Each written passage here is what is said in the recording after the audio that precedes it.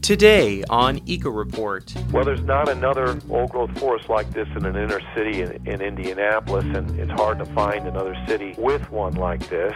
Correspondent Norm Holy speaks with Jeff Stant, Executive Director of the Indiana Forest Alliance, about his fight to save the old-growth forest in Crown Hill Cemetery. Eco Report is a weekly public affairs program providing independent media coverage of environmental and ecological studies with a focus on local, state, and regional people, issues, and events in order to foster open discussion of human relationships with nature and the earth, and to encourage you to take personal responsibility for living sustainably in the world.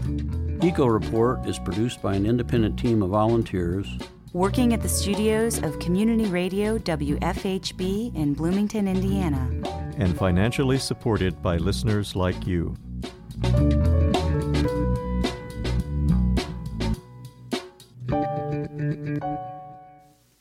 Good morning and welcome to Eco Report. For WFHB, I'm Glenn Leitner.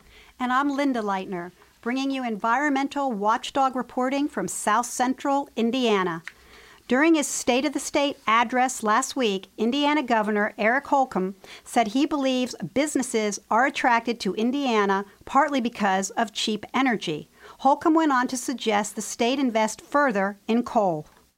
Indiana runs on coal. Let's apply technology and innovation to find new ways to unleash this abundant source of power by burning coal cleanly while keeping Hoosiers employed and factories humming. Holcomb's statements come during a time when coal-burning facilities in Indiana and around the country are closing down. Burning coal exacerbates global warming and causes human health problems such as lung cancer. Regulations aimed at reducing those harmful health effects have made coal energy increasingly expensive. For more on the governor's statements about coal, WFHB News Director Joe Crawford spoke with the Executive Director of the Hoosier Environmental Council, Jesse Carbonda. Jesse, from your vantage point, do you think there's still more work to do on clean coal? Is it possible somehow to bring back that industry in Indiana? Well, I think that there are huge economic challenges and environmental challenges to coal's future. Coal has certainly played an important part of Indiana's history. It has a fondness on the part of many Hoosiers based on family heritage. But as we look ahead, we've got to be looking at energy both from the vantage point of jobs and from the vantage point of cost. And in both senses, the real promise for Indiana's energy future lies in clean energy. You look at any cost range for new coal generation, and it is far more expensive than gas. And furthermore, if the goal is for Indiana to try to address its decreasing competitiveness in energy, which has happened over the last 10 years, then the emphasis really needs to be on energy efficiency. It does not need to be on coal. Holcomb did not mention renewable energy during his speech. Carbonda says the state may be about to take a major step back in the area of solar energy. Senate Bill 309 would effectively eliminate net metering, a system that has provided financial incentives for individuals to install rooftop solar systems. On Inauguration Day, police violence broke out at Standing Rock, North Dakota, as law enforcement fired steel-coated rubber bullets, tear gas, water cannons, and flash grenades at self-described water protectors.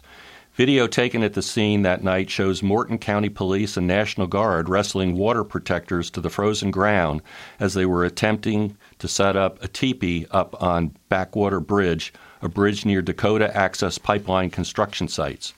On Tuesday, Donald Trump issued a memorandum that directs the Army Corps of Engineers to rush the environmental impact assessment of the project that was ordered by the Obama administration just weeks earlier. The new environmental impact assessment brought construction to a standstill after early December saw as many as 10,000 people camped along the pipeline route in protest. Trump has been widely reported to own between $600,000 and $1 million of stock in the company that is building the Dakota Access Pipeline, Energy Transfer Partners. On the day of Trump's memorandum, Energy Transfer Partners stock rose 3.5%. In another example of indigenous peoples using sovereignty and treaty rights to resist industrial infrastructure projects, the Bad River Band of the Lake Superior Tribe of Chippewa Indians has refused to renew an easement that granted permission for Enbridge Partners to build the controversial Line 5 pipeline on the Bad River Band Reservation in Wisconsin. If the aging 64-year-old pipeline spilled on the reservation, it could cause irreversible harm to the band's hunting and foraging land. The pipeline also crosses the Great Lakes at the Mackinac Straits, the point at which Lake Michigan and Lake Huron meet. A spill at the Mackinac Straits could threaten to contaminate both lakes. 3 Native American tribes bid together in a land auction and successfully bought 270 acres near the Bear Butte Monument in South Dakota. Bear Butte is considered especially sacred land by various tribes, and hundreds of acres near the butte are owned by Native people with tribal entities. The 3 bidders, the Northern Cheyenne Tribe of Montana, Southern Cheyenne and Arapaho Tribe of Oklahoma, and the Rosebud Sioux Tribe of South Dakota, have no plans to develop the 270-acre plot. On Monday, news broke that the Trump administration placed a gag order on the Environmental Protection Agency, the EPA, by barring them from communicating with the public through press releases, blogs, messages, or social media postings. Some national park websites have refused to cooperate with the silence mandate and continue to make public posts regarding climate change, which is a subject that Trump has removed from the official White House website. On Tuesday morning, BuzzFeed revealed that the U.S. Department of Agriculture has placed another gag order on scientists and other employees in its Agricultural Research Service Division by barring them from sharing the results of its taxpayer-funded research within the broader public. The Agricultural Research Service Division is the main research agency within the U.S. Department of Agriculture and is tasked with, quote, finding solutions to agricultural problems that affect Americans every day from field to table, end quote. Meanwhile, 2016 was the hottest year since record-keeping began by a wide margin, 1.7 degrees Fahrenheit warmer than the 20th century average. This marks the 3rd consecutive year of record-breaking heat. Deke Arndt, Chief of Global Climate Monitoring at the National Oceanic and Atmospheric Administration, or NOAA, said of the announcement, in quotes, the fact that we're punching at the ceiling every year now, that is the real indicator that we're undergoing big changes, end quote. Including last year, 15 of the hottest 16 years on record have occurred since 2001, according to NOAA.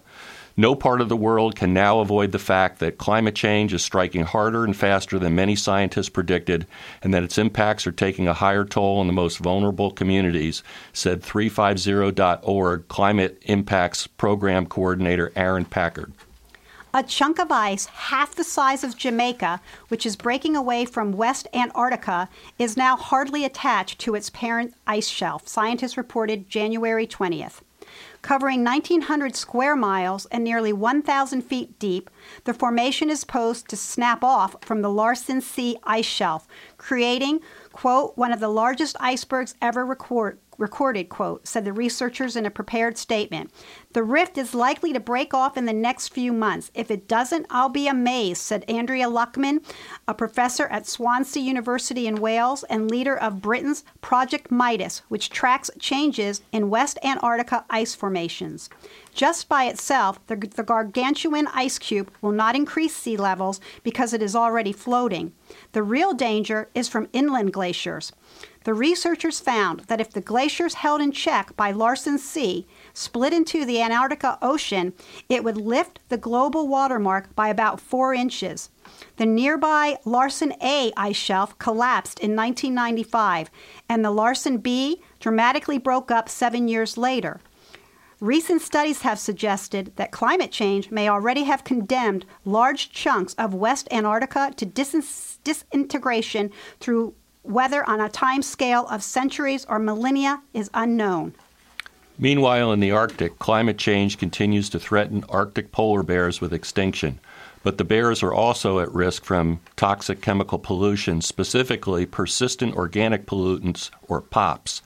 The term POPs refers to organic chemicals currently or formerly manufactured for industrial use, mostly in agriculture and manufacturing.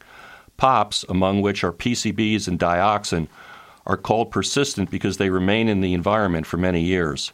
They're transported to the Arctic by wind and water. A new study in environmental toxicology and chemistry concludes that adult polar bears' bodies harbor POPs at a level 100 times greater than the acceptable threshold of risk for humans. Polar bear cubs' level is 1,000 times greater than that threshold. POPs can cause birth defects and other abnormalities in some species. Polar bears are predators at the top of the food chain, and POPs accumulate in their bodies from the ingestion of animals lower down on the food chain. And back here in Indiana, there's a city where motorists are constantly driving in circles, literally. The small town of Carmel has over 100 roundabouts. According to Carmel's mayor, the most common misconception about roundabouts is that motorists will be so confused by the rules of roundabouts that they will make costly mistakes. But the facts prove otherwise. Studies show a 90% reduction in fatal accidents, 80% reduction in accidents with serious injury, and 40% reduction in all accidents at roundabout intersections. When there are accidents, they are typically low impact, at an angle, and result in mostly minor damage. Roundabouts in Carmel have cost $250,000 less to build than signalized intersections, and they are also much less expensive to maintain than signalized intersections. Taxpayers are estimated to save $5,000 per intersection per year in electricity costs. They also estimate a savings of about 24,000 gallons of gas per year per roundabout, based on federal highway studies, which also leads to reduced vehicular emissions and improved air quality. With over 100 roundabouts in Carmel and the cost of gasoline at about $2 a gallon, together, Carmel residents are saving about $4.9 million per year. And that's the news for this week. For Eco Report, I'm Linda Leitner. And I'm Glenn Leitner. Eco Report is brought to you in part by MPI Solar, a Bloomington business specializing in solar hot water, solar energy, and solar hot air systems. MPI Solar designs and installs solar power generation systems that encourage independence and individual responsibility. Found locally at 812-334-4003 and on the web at mpisolarenergy.com.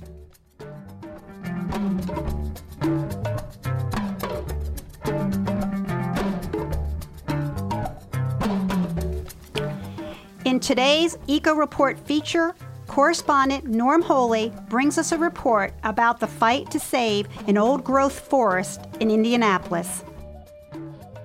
This is Norm Holy, Dr. Norm Holy for WFHB, and today I'm interviewing Jeff Stant, the Executive Director of the Indiana Forest Alliance. And as our listeners are well aware, there's been quite a controversy about the Crown Hill Cemetery and the sale of about 15 acres of wooded area to the VA and their intention to bulldoze down some of the 300-year-old trees. So, Jeff, I know there's been just an awful lot going on from your point of view, trying to stop the bulldozers. What's happening now? Well,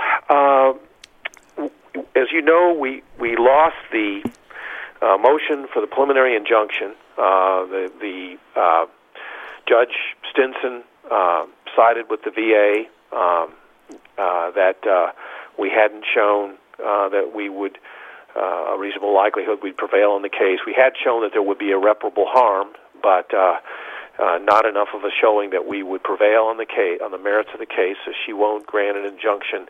We're appealing that decision. We think we would prevail on the merits of the case. We think that the basic requirements of the National Environmental Policy Act were not followed here. They were supposed to reach out to the community surrounding the site, and they were supposed to look at alternatives, neither of which they did. And so we're appealing to the Chicago Court of Appeals, Circuit Court of Appeals within the 7th District, which hears appeals on decisions made by district courts in that district. which we're part of, and we're in the process of doing that right now. We'll either be heard by a panel of judges or one judge, and that's all remains to be decided. I'd have to be, I'd need to be straight up and saying our chances of winning an appeal, I think, are a long shot. And so what this leaves us with is a case where the judge is willing to hear the merits of the case over the next month or two while the VA's contractors tear the woods down. And that's not acceptable. And so we're still objecting to this publicly and trying to convince the VA to back up and look at alternatives. And I know that there's a group of inner city constituents approaching Congressman Carson, pleading with him to intervene.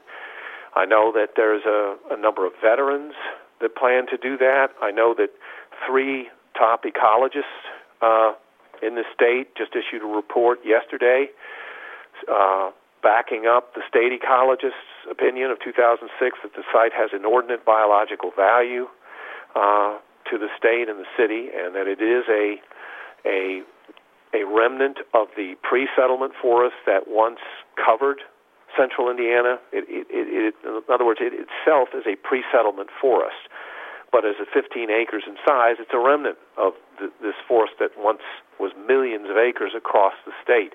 So, Jeff, question. My impression is that that particular forest is, considering its, fair size and the fact that it's in a large urban area, that it's relatively unique, if not unique, nationally. That is, there aren't old growth forests in inner cities in the U.S.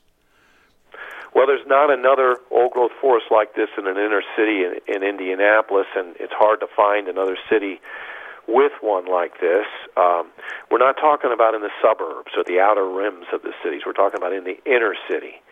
And that does make it very unique and, in the words of the ecologist, very rare. And, when you can count the number of remnant old-growth forests like this, that are remnant pre-settlement forests, practically, on both hands. I mean, there might be 12 to 14 in total. So, you're talking, a dozen to 14 different tracts left in the entire 36,000 square miles of Indiana that are these pre-settlement forests. For the VA to have issued a finding that there's no significant impact to just wiping out one of those remnant forests, it just goes to why the National Environmental Policy Act has become almost a meaningless paper-pushing exercise. To have a judge exonerate them for doing that and say that it wasn't necessary to look at any other alternatives because there's no significant impact from removing this forest, when there's not an ecologist in the state who wouldn't testify that this is an extremely rare forest that's worth preserving. If there's any meaning to the State Nature Preserves Act, the law allows, according to Jane Stinson, the judge, the VA, to wipe it out and not look at alternatives, not take into account the past controversy over the site, not do any direct reach out to the community surrounding the site, publish only a couple of small legal ads in newspapers, and post the EA in a library, but not inform anyone, make any effort to do that, even when it had the record before the court shows that the agency had a plan to do just exactly that, to have a public meeting, to flyer the community, to let people know, but decided not to pursue that plan because it had run out of time and would have had to return the money that it was using to buy the site back to the federal treasury. So they decided, well, we're just going to junk the public input part and produce this EA and say we don't need to do that. We don't need to do the public outreach. And that's the judge has exonerated that position. And so, this is just inappropriate, what's happened, and it's outrageous, and it's about to cause a major tragedy to occur, and we haven't given up. We're still pleading with the decision makers to see reason here and do what's in everybody's interest, including the veterans. Let me just check with you. When is the hearing in Chicago? Has it been scheduled? Well, it hasn't been scheduled. We're asking for it. Okay. If it's going to happen, it has to happen right away. Now, in the meantime, is the VA actually starting to clear the property? I've been out there the last few days, and I haven't seen it, but it could happen any hour now. Okay. All right. Thank you. Well, good luck in your ventures here. And thank you very much for the interview. I've been interviewing Jeff Stant, Executive Director of the Indiana Forest Alliance, and he's been speaking about the Crown Hill Cemetery project to save the 300-year-old woods. Thank you, Jeff. Thank you. You're listening to Eco Report on WFHB, bringing you environmental watchdog reporting from South Central Indiana. Eco Report is currently seeking volunteer journalists who wish to contribute short weekly headlines about ecological issues from indigenous resistance to infrastructure projects to climate change and biological diversity. Commitment is light, and you can set your own schedule. For more information, email us at earth@wfhb.org or call 812-323-1200. It's time now for In Nature, a segment focusing on the flora and fauna of South Central Indiana. This is In Nature.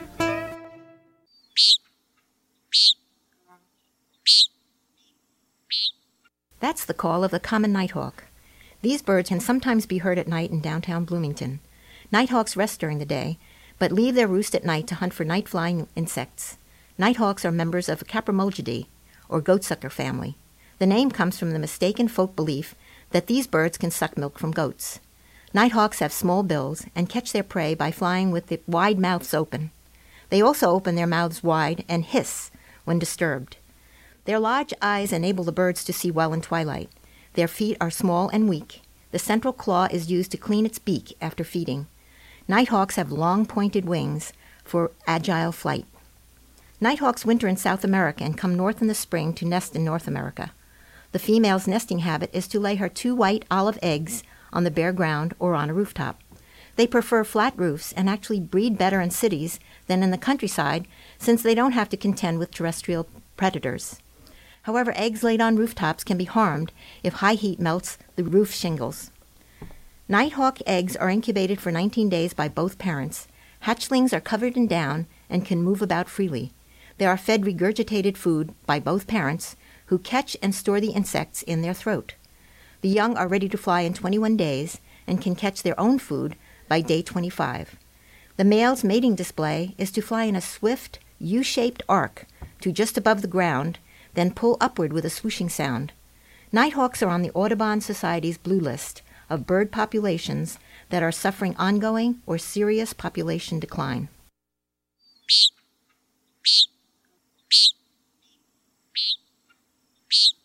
You've been listening to In Nature. Now, a few local events of interest with our weekly event calendar.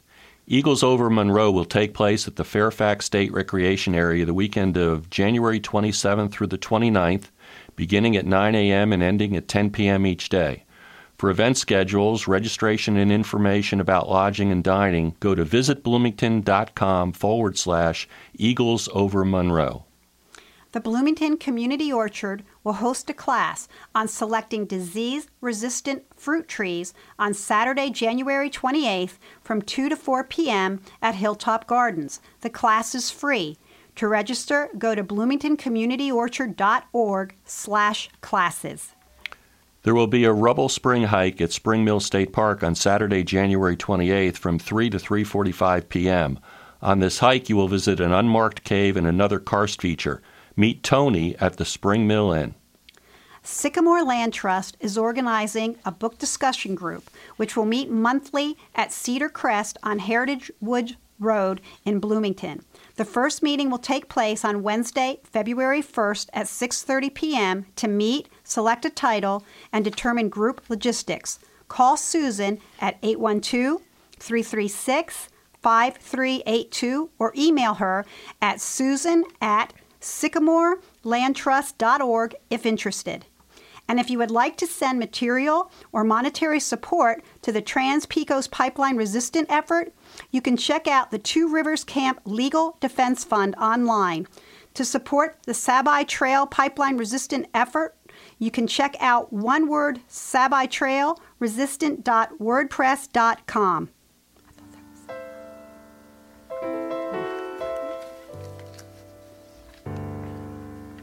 That wraps up our show for this week. Eco Report is brought to you in part by Solar Systems of Indiana, designing and installing renewable energy systems.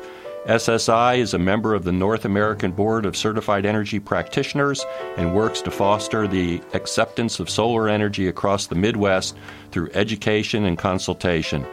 More information by phone at 812-336-2785 or online at solarsystemsofindiana.com. This week's news stories were written by Norm Holy, Joe Crawford, Aaron Comforty, and Linda Greene. The script was edited by Aaron Comforty. Our events calendar was compiled by Julianna Dailey. Our feature was produced by Norm Holy. Our broadcast engineer is Matt Griffin, and our executive producer is Joe Crawford. For WFHB, I'm Linda Leitner. And I'm Glenn Leitner. Join us next week when Norm Holy brings us a report about fire damage at the Smoky Mountains National Park. Until then, Eco Report encourages you to take action to defend the Earth. You've been listening to the Eco Report, a volunteer-powered production of Community Radio WFHB in Bloomington, Indiana. Available for download and podcast at news.wfhb.org. Eco Report is your independent, ecologically inspired news source for South Central Indiana, bringing you news that the Earth wants you to hear. Send your comments, suggestions, and story ideas directly to the Eco Report staff. The email address is earth@wfhb.org. That's earth@wfhb.org.